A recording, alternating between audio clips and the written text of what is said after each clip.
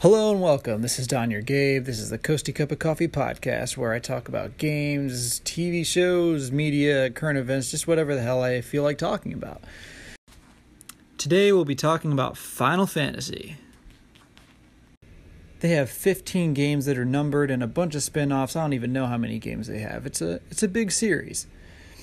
And for whatever reason, as big as it is, it still feels like I'm almost 30 years old, and when I talk to other guys in my office that play video games and have their whole life, this still seems like the majority of people are kind of like, oh, that I've heard of it, but I never really played it. It's kind of a nerdy game. Like, only really hardcore nerds seem to play this game, and I guess I never really thought of myself as that nerdy, but maybe I am. Maybe this is just a cult classic type of thing that I don't know.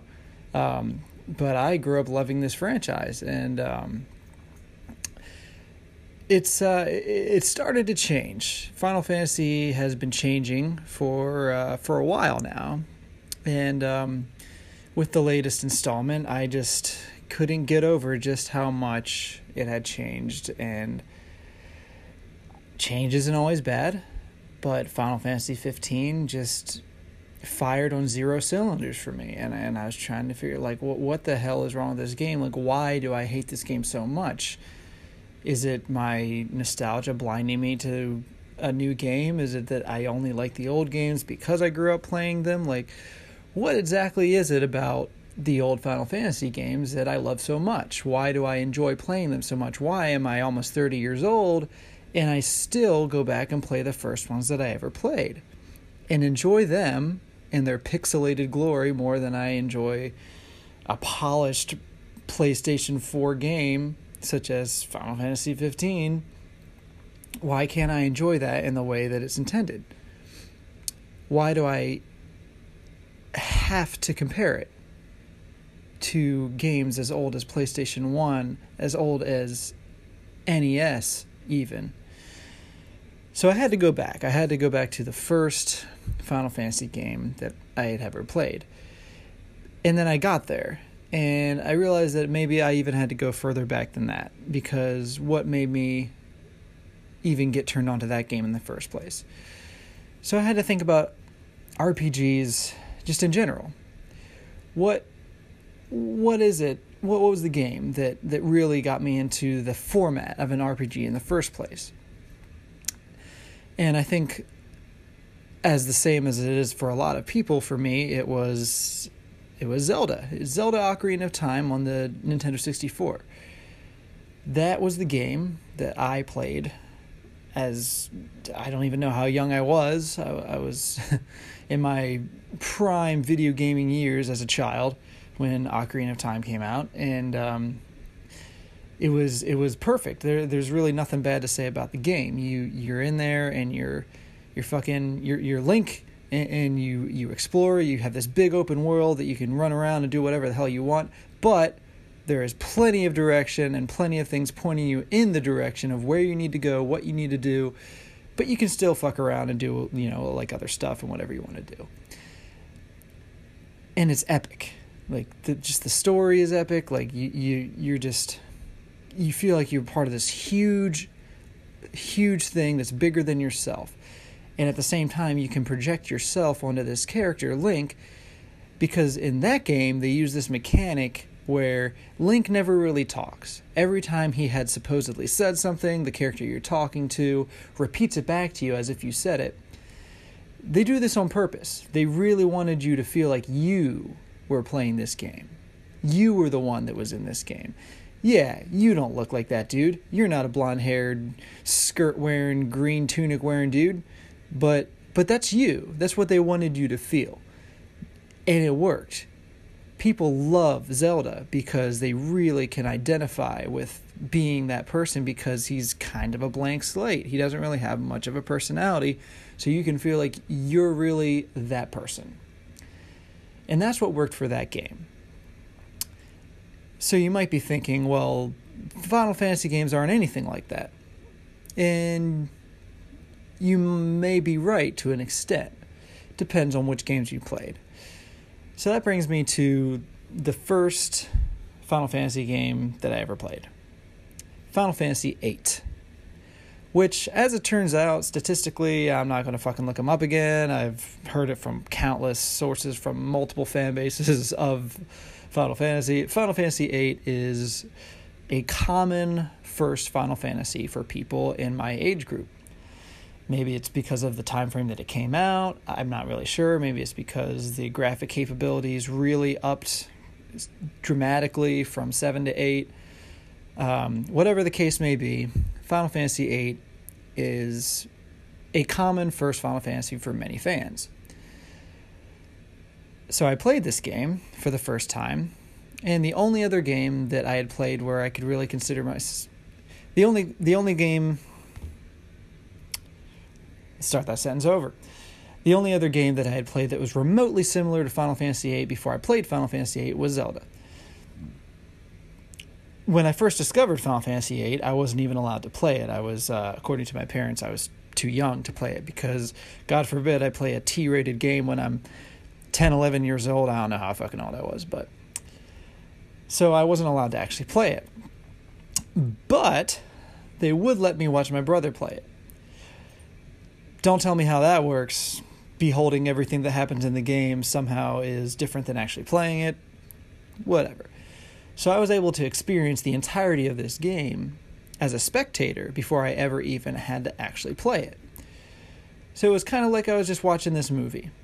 And I must say that before this experience that I had never seen someone play a game that could be viewed as a movie in the way that this game could. Now, granted, this was before voice acting, so you did have to read. So it was almost like a graphic novel that moved in its pages. It was amazing. This game was groundbreaking, at least for me, because I had never played any other Final Fantasy games at this point in my life. I had no idea about Final Fantasy 7 or 6 or any of the other ones that had amazing stories. For me, this was a new thing. You start off in this game as a very introverted, very cut off from the world kind of guy named Squall. Now, he has people surrounding him throughout this game that try to talk to him and try to be his friend and be friendly with him, and he's just constantly pushing people away. Now, this introverted kind of thinking to myself in parentheses kind of person, whoever made Final Fantasy VIII knew that this was going to identify with a lot of gamers.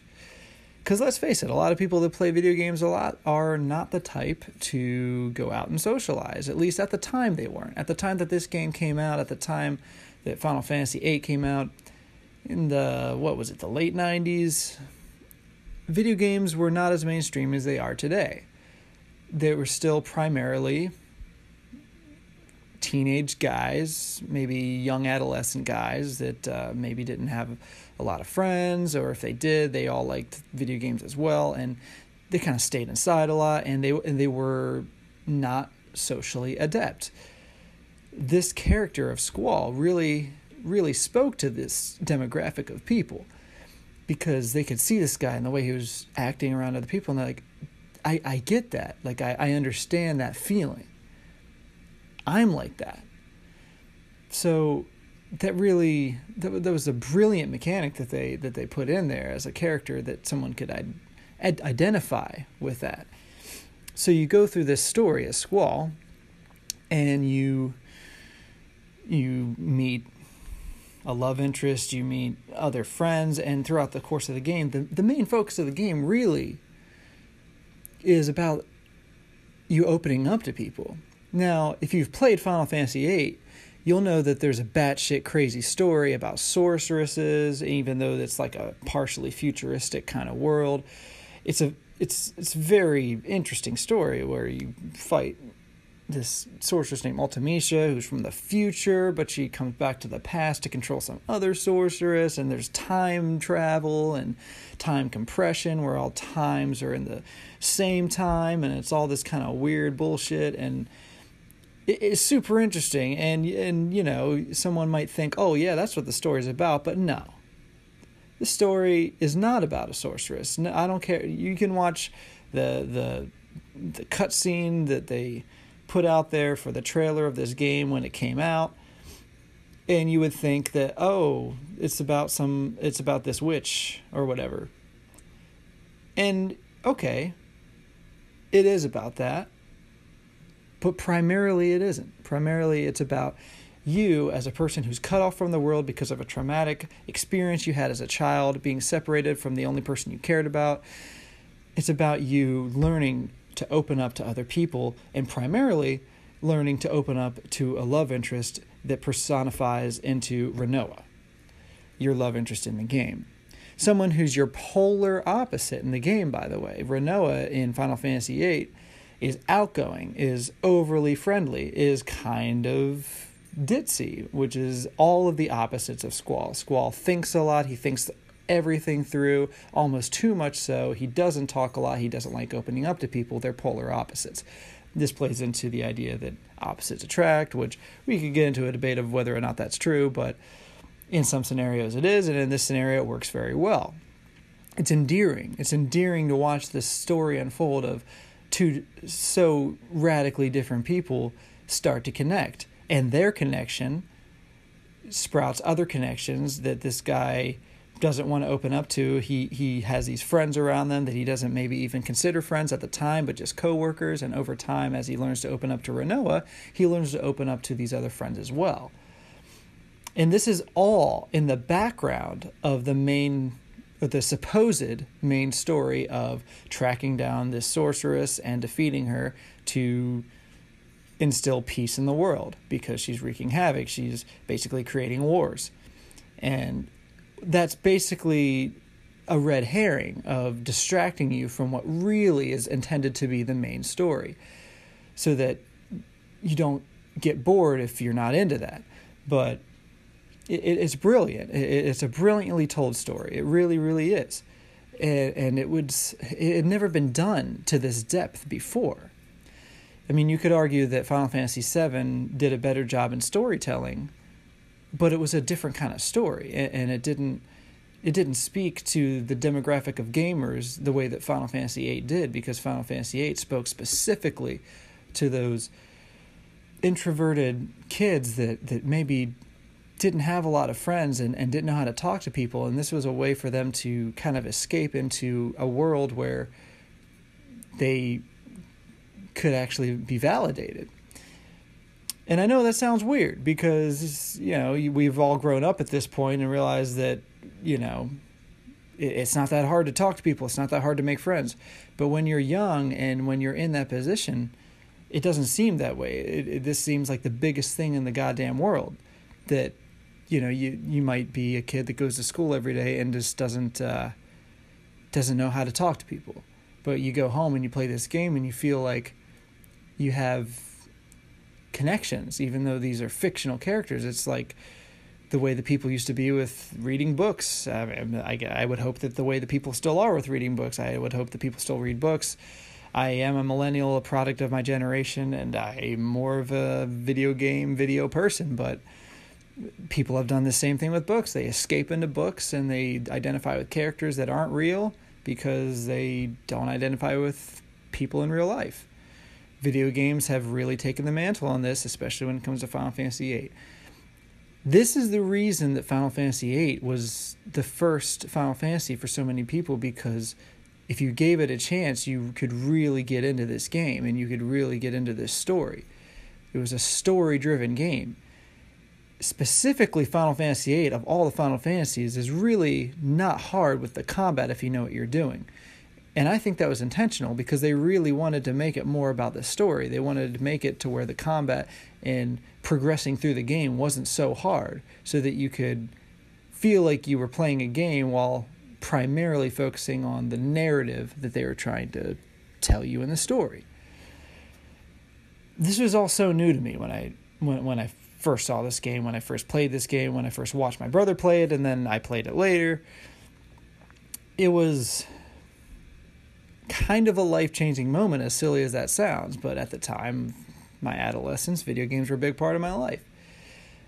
So I watched my brother play it, and then when I was able to sneak around my parents, and then and then eventually they just didn't care and they said whatever, just play it.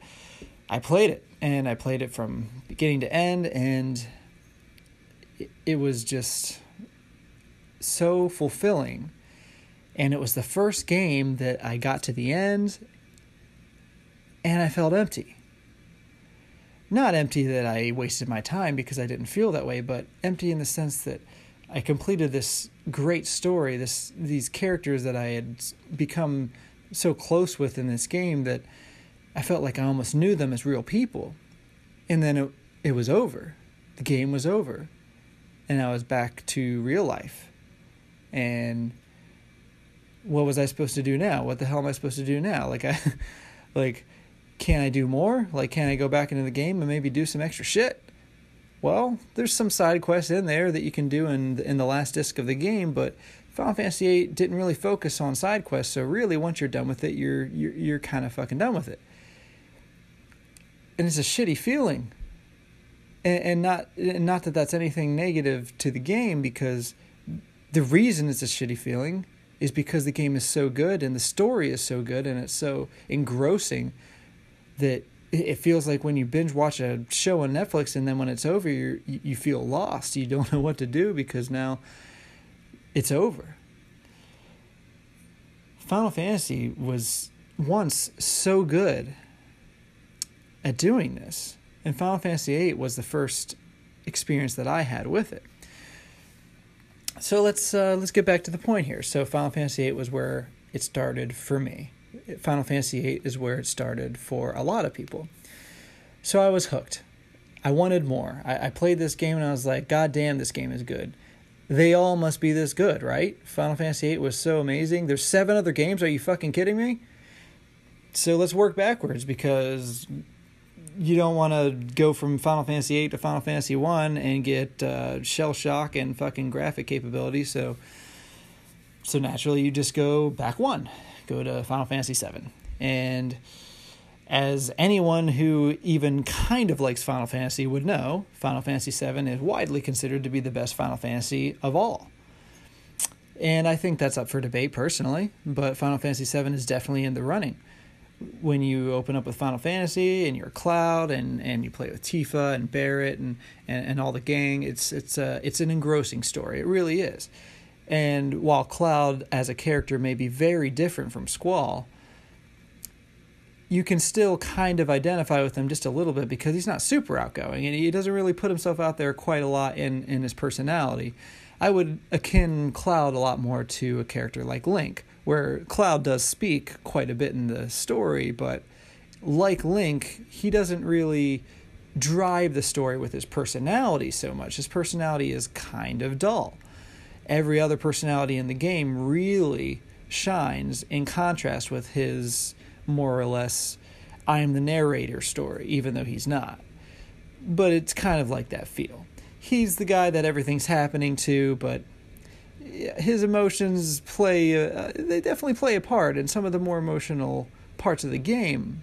I'm not trying to downplay Cloud as a character, but he definitely resembles Link more than he resembles Squall, because when you're playing Final Fantasy VIII, Squall is 100% the focus of the game. Everything goes on inside his head, where you're in Final Fantasy VII and until near the end of the second disc, when you literally go inside Cloud's head, it's not really his story. I mean, it is, and it does turn into his story, but in the first disc especially, it's really not his story. The first disc is really Barrett and Tifa's story, because it's all about Midgar, and it's all about defeating Shinra. And that really doesn't have a lot to do with Cloud, at least it doesn't seem to. Not in the first disc, anyway. So you're really just kind of watching the story itself, and it's less character-driven than Final Fantasy VIII is. It's a little more story-driven than character-driven. However, Final Fantasy VII has the benefit of having a phenomenal villain. If anything, I think that you could say that Sephiroth is the main character of Final Fantasy VII, in a way, because Sephiroth is really the driving force in Final Fantasy VII. I mean, it's a intriguing story. I mean, sure, there's probably been countless stories of genetically engineered. Oh, I have no real mother. My mother is a experiment in a lab. But she's an alien. Like all this kind of weird shit. Sure, that's been done since then, and probably before then. But when Final Fantasy VII came out, that was pretty rare for a video game to have that kind of a deep narrative. And this is prior to Final Fantasy VIII as well. So Final Fantasy VII was a groundbreaker for so many reasons, because it was an engrossing story with an incredible villain that was movie-worthy. I mean, he legitimately was movie-worthy. They made movies. They made Advent Children. I know that they've made other games based off of Final Fantasy VII, and I wholeheartedly believe that it's because Sephiroth was so incredibly popular as a villain. I do believe that if it wasn't for Sephiroth, Final Fantasy VII would not have done as well as it did. Sure, the story was good on its own, but it was primarily good because, goddamn, that's a good villain. And I do think you can make the argument in a lot of cases that making a good villain could be one of the most important things you can do in a game, in a story in general. That's really where Final Fantasy VII shined. Because when you really think about it, Final Fantasy VIII didn't have a great villain. Ultimecia wasn't that great of a villain. Ultimecia was kind of like this generic, I am just evil, and I'm evil for the sake of being evil, and I'm just going to create havoc for the purpose of having conflict in the game. But you and I both know that Final Fantasy VIII wasn't really about that. It was about Squall and Rinoa, and Squall opening up to Rinoa and other people, and learning to trust people again, and letting people into their lives again, and that letting other people into his life again, which is so much deeper than good guys versus bad guys plot. So you could argue that Final Fantasy VIII is a deeper game than Final Fantasy VII, and I know that's going to be a controversial thing to say because people love Final Fantasy VII so much. Hell, I love Final Fantasy VII so much, and I think that overall Final Fantasy VII probably is a better story. But it's probably not as deep as Final Fantasy VIII, because Final Fantasy VIII is a character study. And it was the first one. It was the first video game of its time to really be that deep of a character study. I mean, tell me if I'm wrong, but Final Fantasy VIII came out in the 90s. And it was kind of like a psychology trip. I mean, it was fantastic. But so was Final Fantasy VII, just in a different way. So what do they have in common? Final Fantasy VII and Final Fantasy VIII. Well, they both have incredibly engrossing stories. They both take place over multiple discs, which at the time was not common. It took a lot of your time. These games took 30, 40, 50 hours to complete if you really wanted to get the meat off the bones. It was an endeavor to play these games, and you really had to devote your time to it. It wasn't some Tony Hawk Pro Skater 2 that you could pick up and play for 5, 10, 15 minutes and then put it back down and not give a fuck. It was a part of you. Like, it was part of your life. Like, this was a thing that you did. It wasn't just, I'm going to go home and play video games. It was, I want to continue this story. So I played Final Fantasy VIII, played Final Fantasy VII, and I realized that, holy shit, this franchise is really fucking good. Like, are they all this good? Because so far, we're 2-2. I mean, it was amazing. So rather than go backwards further, at this point in time, Final Fantasy IX was a thing.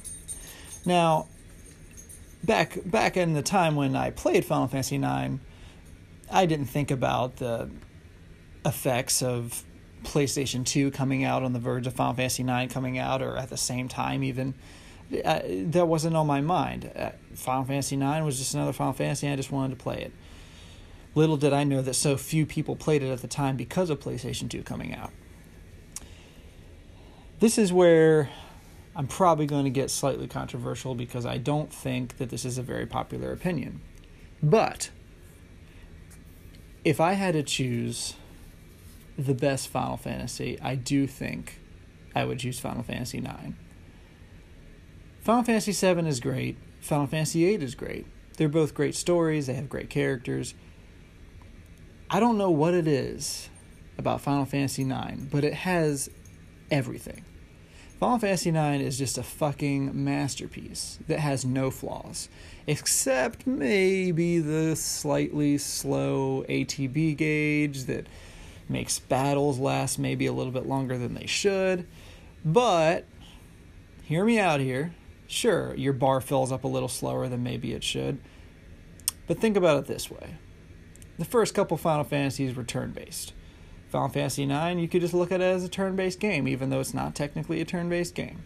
Because of how slow it is, you could just look at it that way. So, sure, every game has its flaws. Maybe that's its only flaw. Final Fantasy IX, goddamn, was it just an incredible story. The best story that Final Fantasy has ever told. And I really do believe that. Because every character is incredibly well done. That's really what it comes down to. Final Fantasy VIII, you have a couple of really strong characters and a couple of other characters that have really distinct personalities, but they're not super intrinsically done. In Final Fantasy VIII, you have Squall and you have Rinoa, and they're both spent a lot of time on, especially Squall.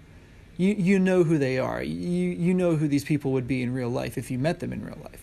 But then you have Selphie, Irvine, Quistis, Zell, and they all have a very specific personality, but you don't really delve into their characters so deeply that you really know who they are outside of a fairly vague caricature. They...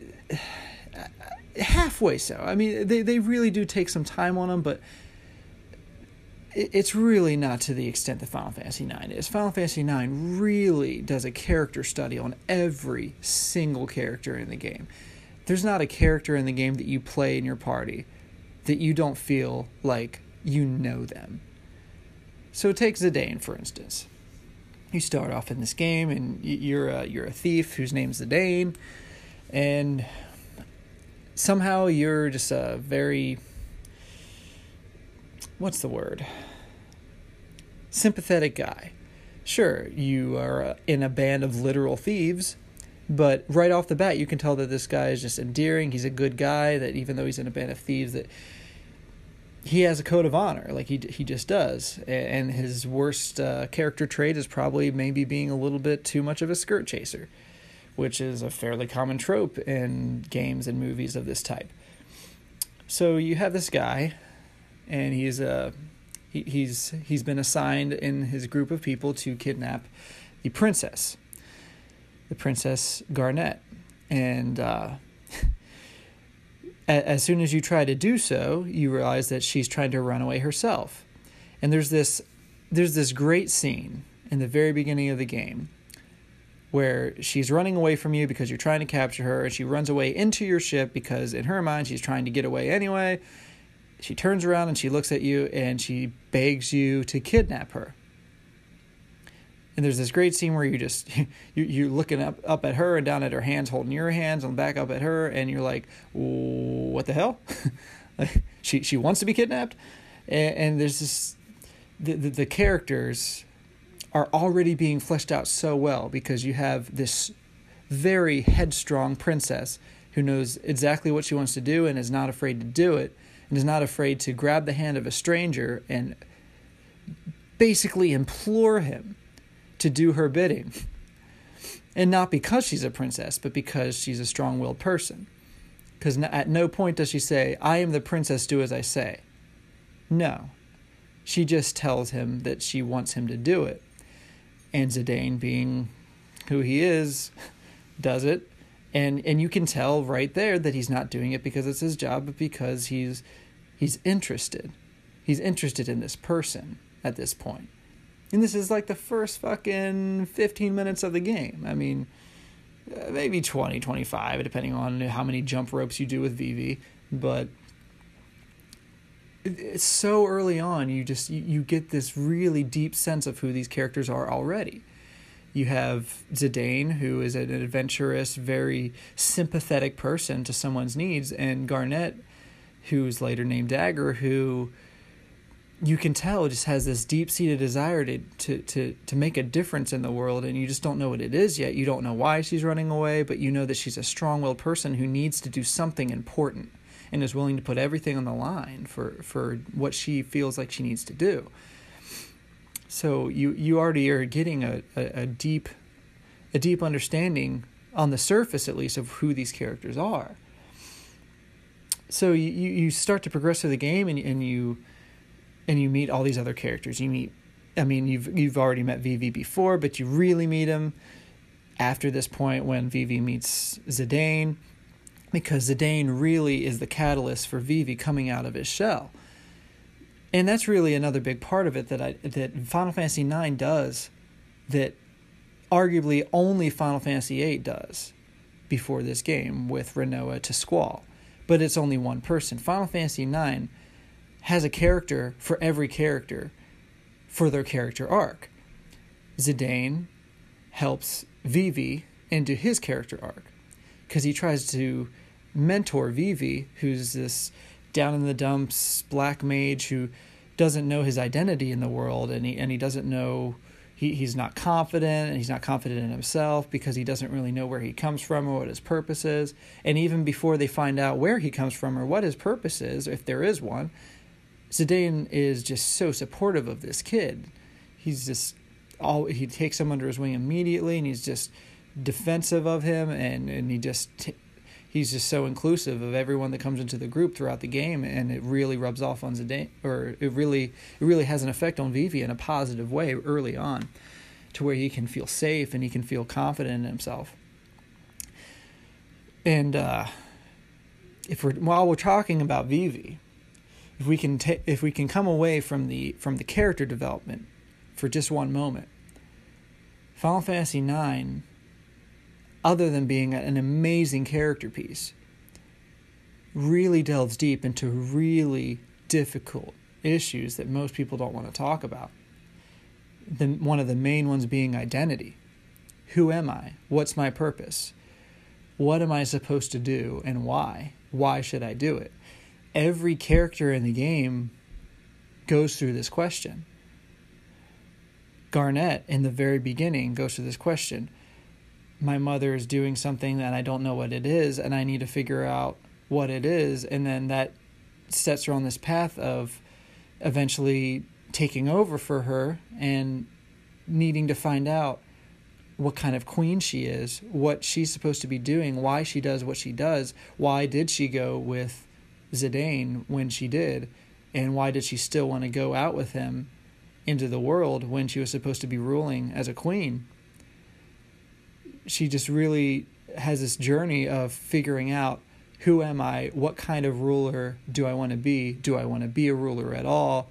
How do I do it? How do I be the best person to my people? That's her story. Zidane, the main character of the game, never knows where he comes from. All he knows is the band of thieves that he grew up with. He has no idea where he came from or what his purpose is, and yet somehow he functions very well and has no issue with his personal life. At least you don't think so, until the very moment that they end up on Terra, where apparently he comes from, and he sees all these people that look like him, and all of a sudden he doesn't know what the hell is going on. And then all of a sudden he needs to know, why was I created? And what am I supposed to do? And why? And he goes through this insane identity crisis in the third act of the game, near the end of the third disc of the 4 discs of the game, where he tries to reject his friends and he tries to reject everything that he's done up to that point, because his identity crisis that he goes through is so severe that he feels like there's been no meaning in anything he's done thus far, because it's all been a lie. And the beautiful thing that this game does, that none of the other games have ever done, and no game in the history of games that I've seen has done as well, is that it really shows that connection between friends. Basically, he goes through this hall of monsters, and he's fighting these monsters while he's going through his identity crisis, and his friends keep showing up to help him and he keeps pushing them away. And they're like, dude, like, shut your mouth. You know that we're your friends. It doesn't matter where you come from. It doesn't matter why you're created. You are your own person. You do what you want to do, and that's all that matters. It doesn't matter why you're created. It doesn't matter what other people want you to do. It only matters what you feel your purpose is and what you want to do. And you have made the decision to be with us and to be our friend and to be our ally and go through life helping us and doing the right thing. And that's what matters. And in the end of the third disc, at the end of this identity crisis he goes through, he's complete. He really figures out who he is. And it's incredibly deep. Vivi goes through a very similar thing as well, maybe not so in depth, but in the very first disc, he realizes that there's a bunch of people that look just like him that are essentially puppets that are controlled by somebody else. And then he wonders, am I just a puppet as well? Do I mean anything? Does my existence mean anything? Am I meaningless? And then later on, they go to a village of these black mages that have become sentient and are no longer under control of someone else. And they realize that their lifespan is limited, which might not be a big deal to a human person that is already limited in their lifespan, but it's a revelation for someone who doesn't realize that's a thing, that realizes that one day they might die, one day soon they might die. So this comes to the other theme of this game. While it deals with identity, it also deals with death. It deals with death quite a bit. In fact, it's a central theme in the game. Coming to terms with death and being at peace with the idea of death. Knowing that you can live a full life and live a meaningful life and not fear death. This cycle is very illustrated in the game. Especially through Vivi, especially through the random last boss Necron at the end. But we won't get into that. Every character in this game goes through an amazing character development. Even Steiner, the knight that is just chivalrous for chivalry's sake. In the very beginning, he won't have it from Zidane. Zidane is a thief. He has no honor. Steiner could not hate him more. One of the best things in this game that we haven't even talked about yet. Steiner with Zidane, their relationship together progressing through the game. Two people that hate each other because they're such polar opposites. One person who believes he's honorable and therefore more honorable than other people. Meanwhile, Zidane, who thinks that his honor is a joke and that he just doesn't think for himself, and therefore how the hell is that honorable, and he doesn't know what he's doing because he's just doing what he's ordered to do. They both feel that they're honorable people, and they also both feel that the other is not. And throughout the course of this game, they come to understand each other. They come to really care about each other because they understand that even though that they're very different from each other, that they're actually very much the same. That they both care deeply about being honorable, even if their version of honor has manifested in different ways in their previous lives. And over the course of the game, their story becomes the same because they face the same things together and they realize that they really are more similar than they thought they were in the beginning. One's a knight and one's a thief, but they both care deeply about doing the right thing and helping others more and above themselves. Final Fantasy IX is essentially a flawless game, at least in regard to the story. The story and the characters, it just could not be any better. So I've talked a lot about Final Fantasy 8, 7, 9, and all the greatest things about Final Fantasy stories. I have gone and played Final Fantasy 1. I've played a tiny bit of Final Fantasy 2. I've dabbled Final Fantasy 4. And they're all decent games. Obviously, they're not as heavy in the story as these later entries. Final Fantasy 4, as far as I've played it, does seem to be segueing into a much heavier story, and I think I'm going to like it. So back to what this started as. What makes Final Fantasy so amazing? What makes Final Fantasy Final Fantasy? Well, in the NES, Super Nintendo, and PlayStation era, were they on Super Nintendo? I can't remember. I was so young at the time. But in that era, what made Final Fantasy was primarily the story-driven game. And I guess you could argue the turn-based combat, the random encounter combat, similar to Pokemon. That was a part of it too. That was a very large part of it as well. And people like that. I like that. A lot of people like that combat system. A lot of people like that gameplay. And that gameplay is an important part of Final Fantasy in that era. But is it really what makes Final Fantasy Final Fantasy?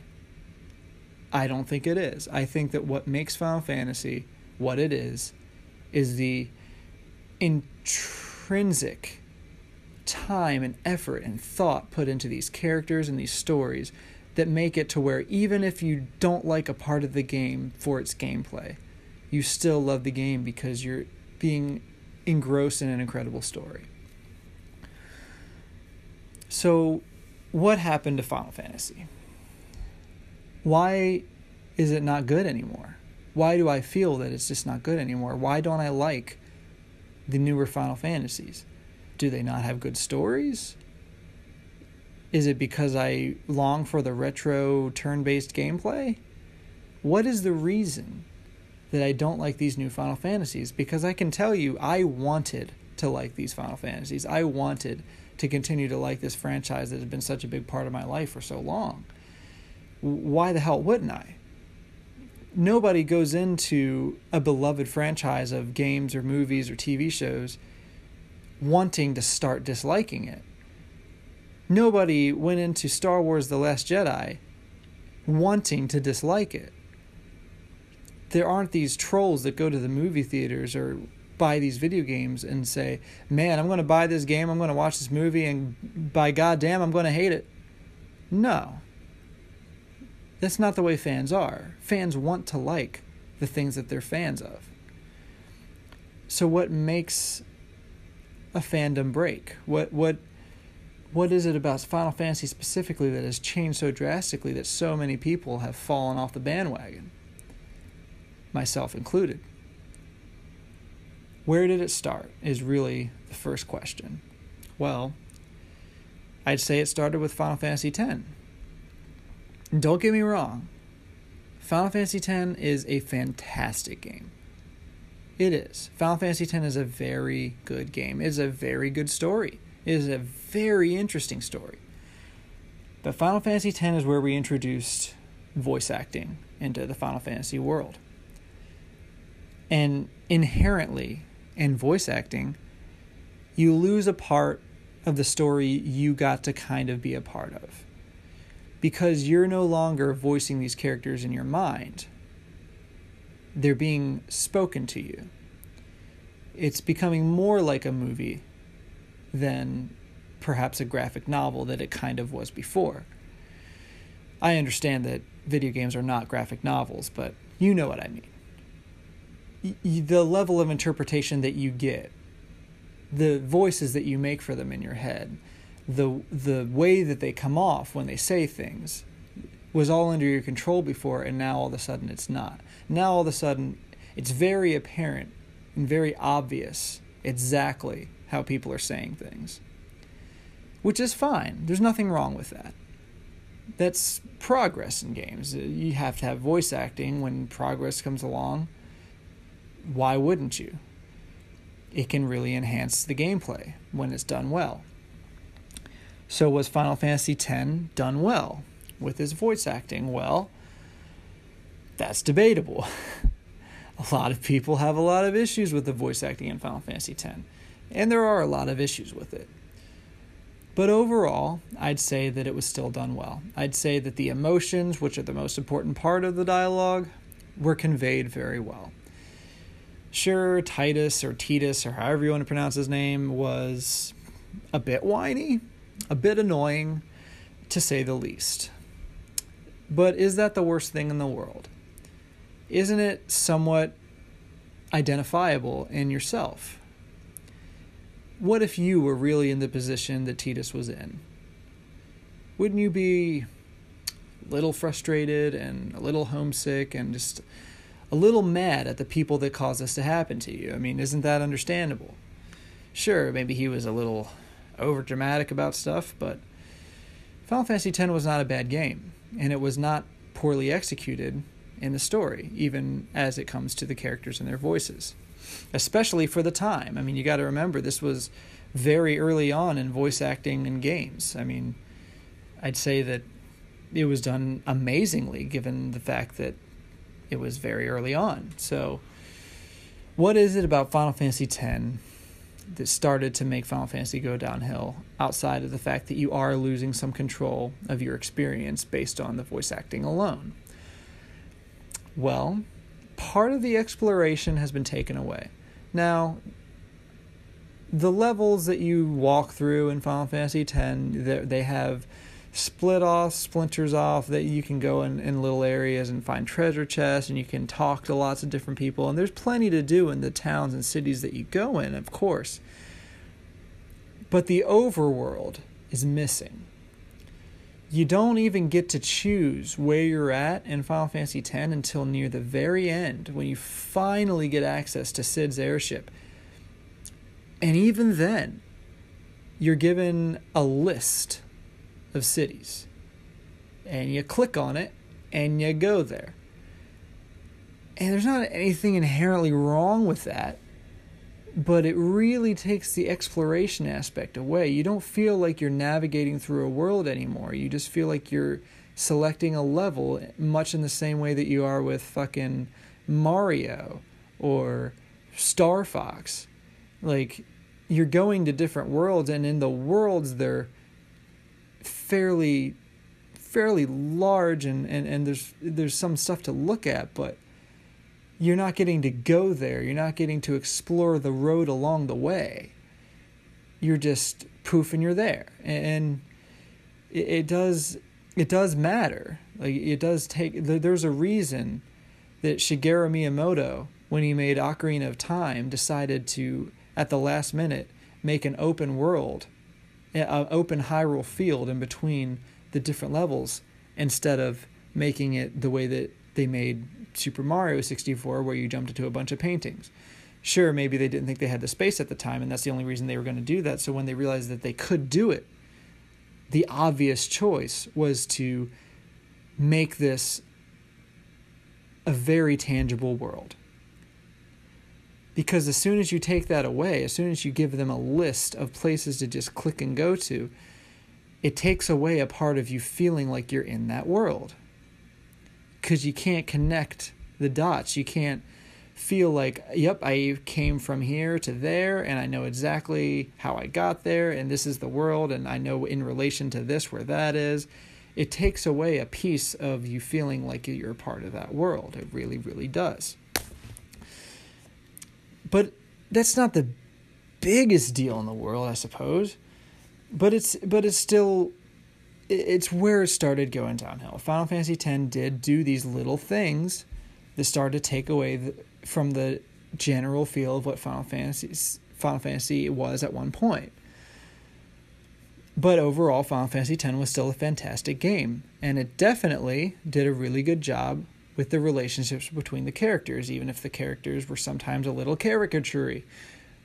But by the end, I think many people had a tear or two in their eye when Tidus had to go back to being a dream. I mean, or not being a dream anymore, however you want to say it. He disappeared because he was no longer going to be dreamt of. Not exactly sure how I explained that, but essentially he was saying goodbye to Yuna, and it was very heartfelt. It was very meaningful, and I think a lot of people got a lot out of that story. So even though the gameplay suffered in a lot of areas in Final Fantasy X, the story was still so incredible that I think not so many people cared that the gameplay suffered. There are some vocal people about the gameplay. Some people didn't like the literal, like, okay, this is your turn, and then you can see the boss has 2 turns, and then it's your turn again. But Actually, I think there's an argument to me that that's actually good gameplay. I think that strategy is something that is definitely arguably good. I mean, being able to strategize when your turn comes, I mean, it's definitely a type of gameplay that some people like, myself included. So it's not inherently bad. You may not like that, but it can be a very good thing. Not everything has to be active time battle. So what happened after Final Fantasy X? And we're not going to get into Final Fantasy XI because we're not going to talk about the online ones because they don't really count. So Final Fantasy XII, I guess we can't really talk about that one too much because I didn't really play it too much. I tried to get into it and I just couldn't.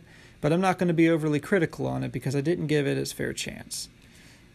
All I'll say is that the battle system was very, very different, and I just personally wasn't a big fan. That's not to say it's bad. That's not to say that it can't be great. That's not to say that the game isn't great. But I had to move on from that one because it wasn't my thing. So we're just going to talk immediately about Final Fantasy XIII.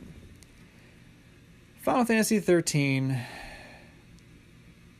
I hated it a lot more when it came out than I do now.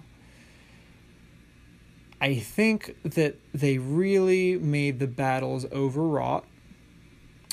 So battles take far too long to complete, and it becomes extremely tedious, and that really hinders the story, which is, as we have discussed, is the main selling point of a Final Fantasy game, is the story. You want to stay engrossed in the story. You don't want to be separated from the storyline for too long, because then all of a sudden you're like, oh wait, what the hell is going on? So I think that Final Fantasy XIII could have benefited from making the battles a little bit shorter. But that's a smaller critique. A lot of people hated the fact that it was literally one long goddamn hallway throughout the entire game. There's very little exploration involved, which, as I discussed in Final Fantasy X, is definitely detrimental. But where Final Fantasy XIII does add over Final Fantasy X is that it really spends a lot of time in cutscenes and story, which, depending on whether you want that or not, is good or bad. But Final Fantasy XIII, whether you like the story or not, really, really takes its time in trying to tell you the story. Final Fantasy XIII might be more of a movie than it is a game, to be quite honest. The story's not bad, so Final Fantasy XIII is still halfway decent, but it really takes a hit in a lot of the character development. Final Fantasy XIII does not do a good job of developing its characters. You get a basic idea of people's personalities, but it doesn't do a good job of conveying why people are the way that they are and why you should sympathize with them.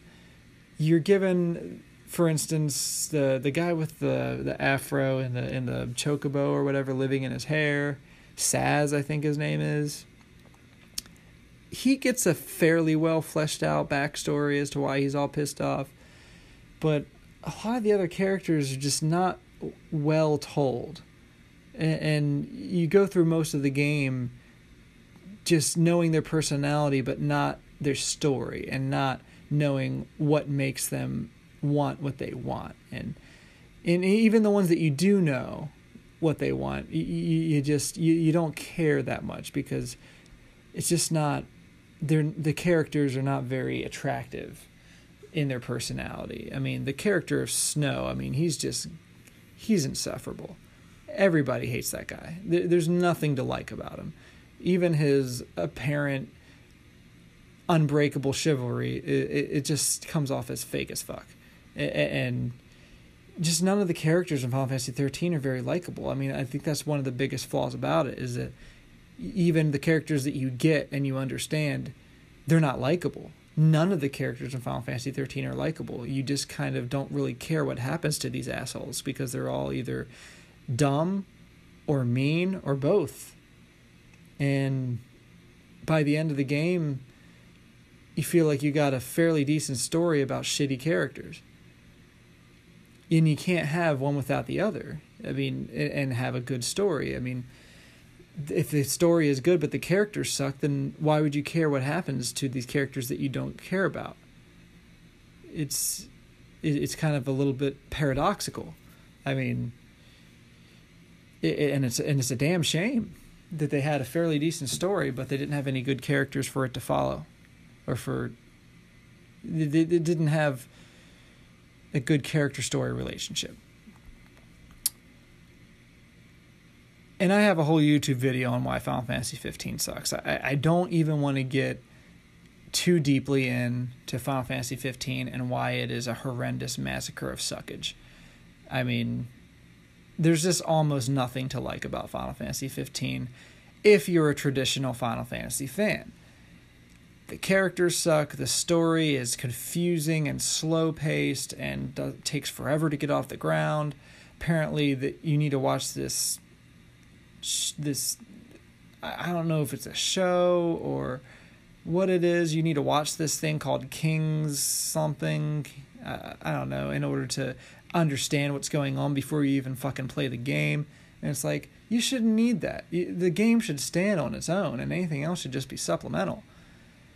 You go into this game and you don't care about the characters, and you never do, because not only are they boring as fuck, but they're annoying as fuck.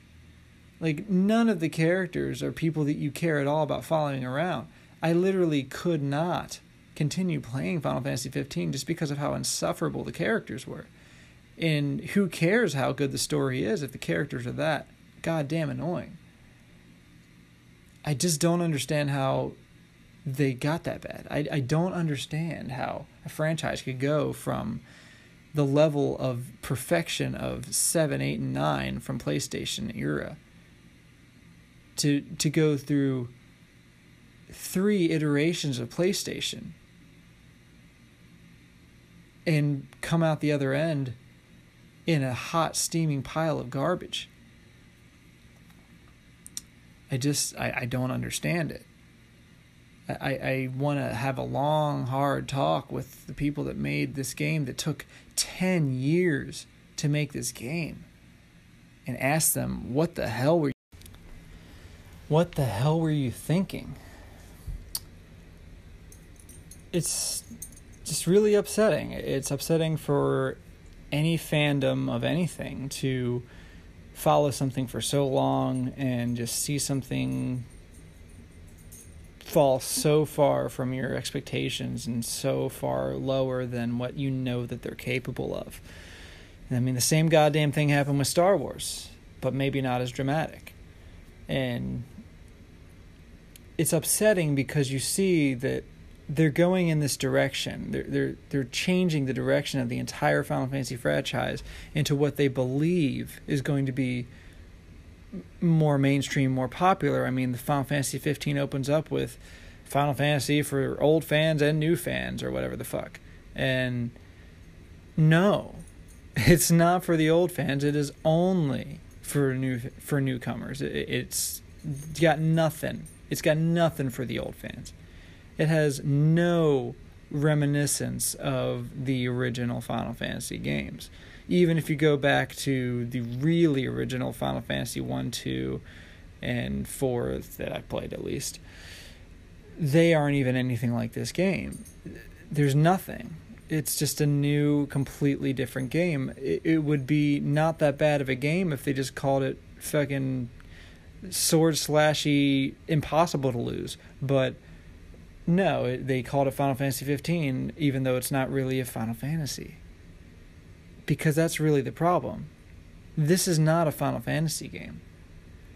I mean, even Final Fantasy 13 was barely a Final Fantasy game. It just didn't really feel like it.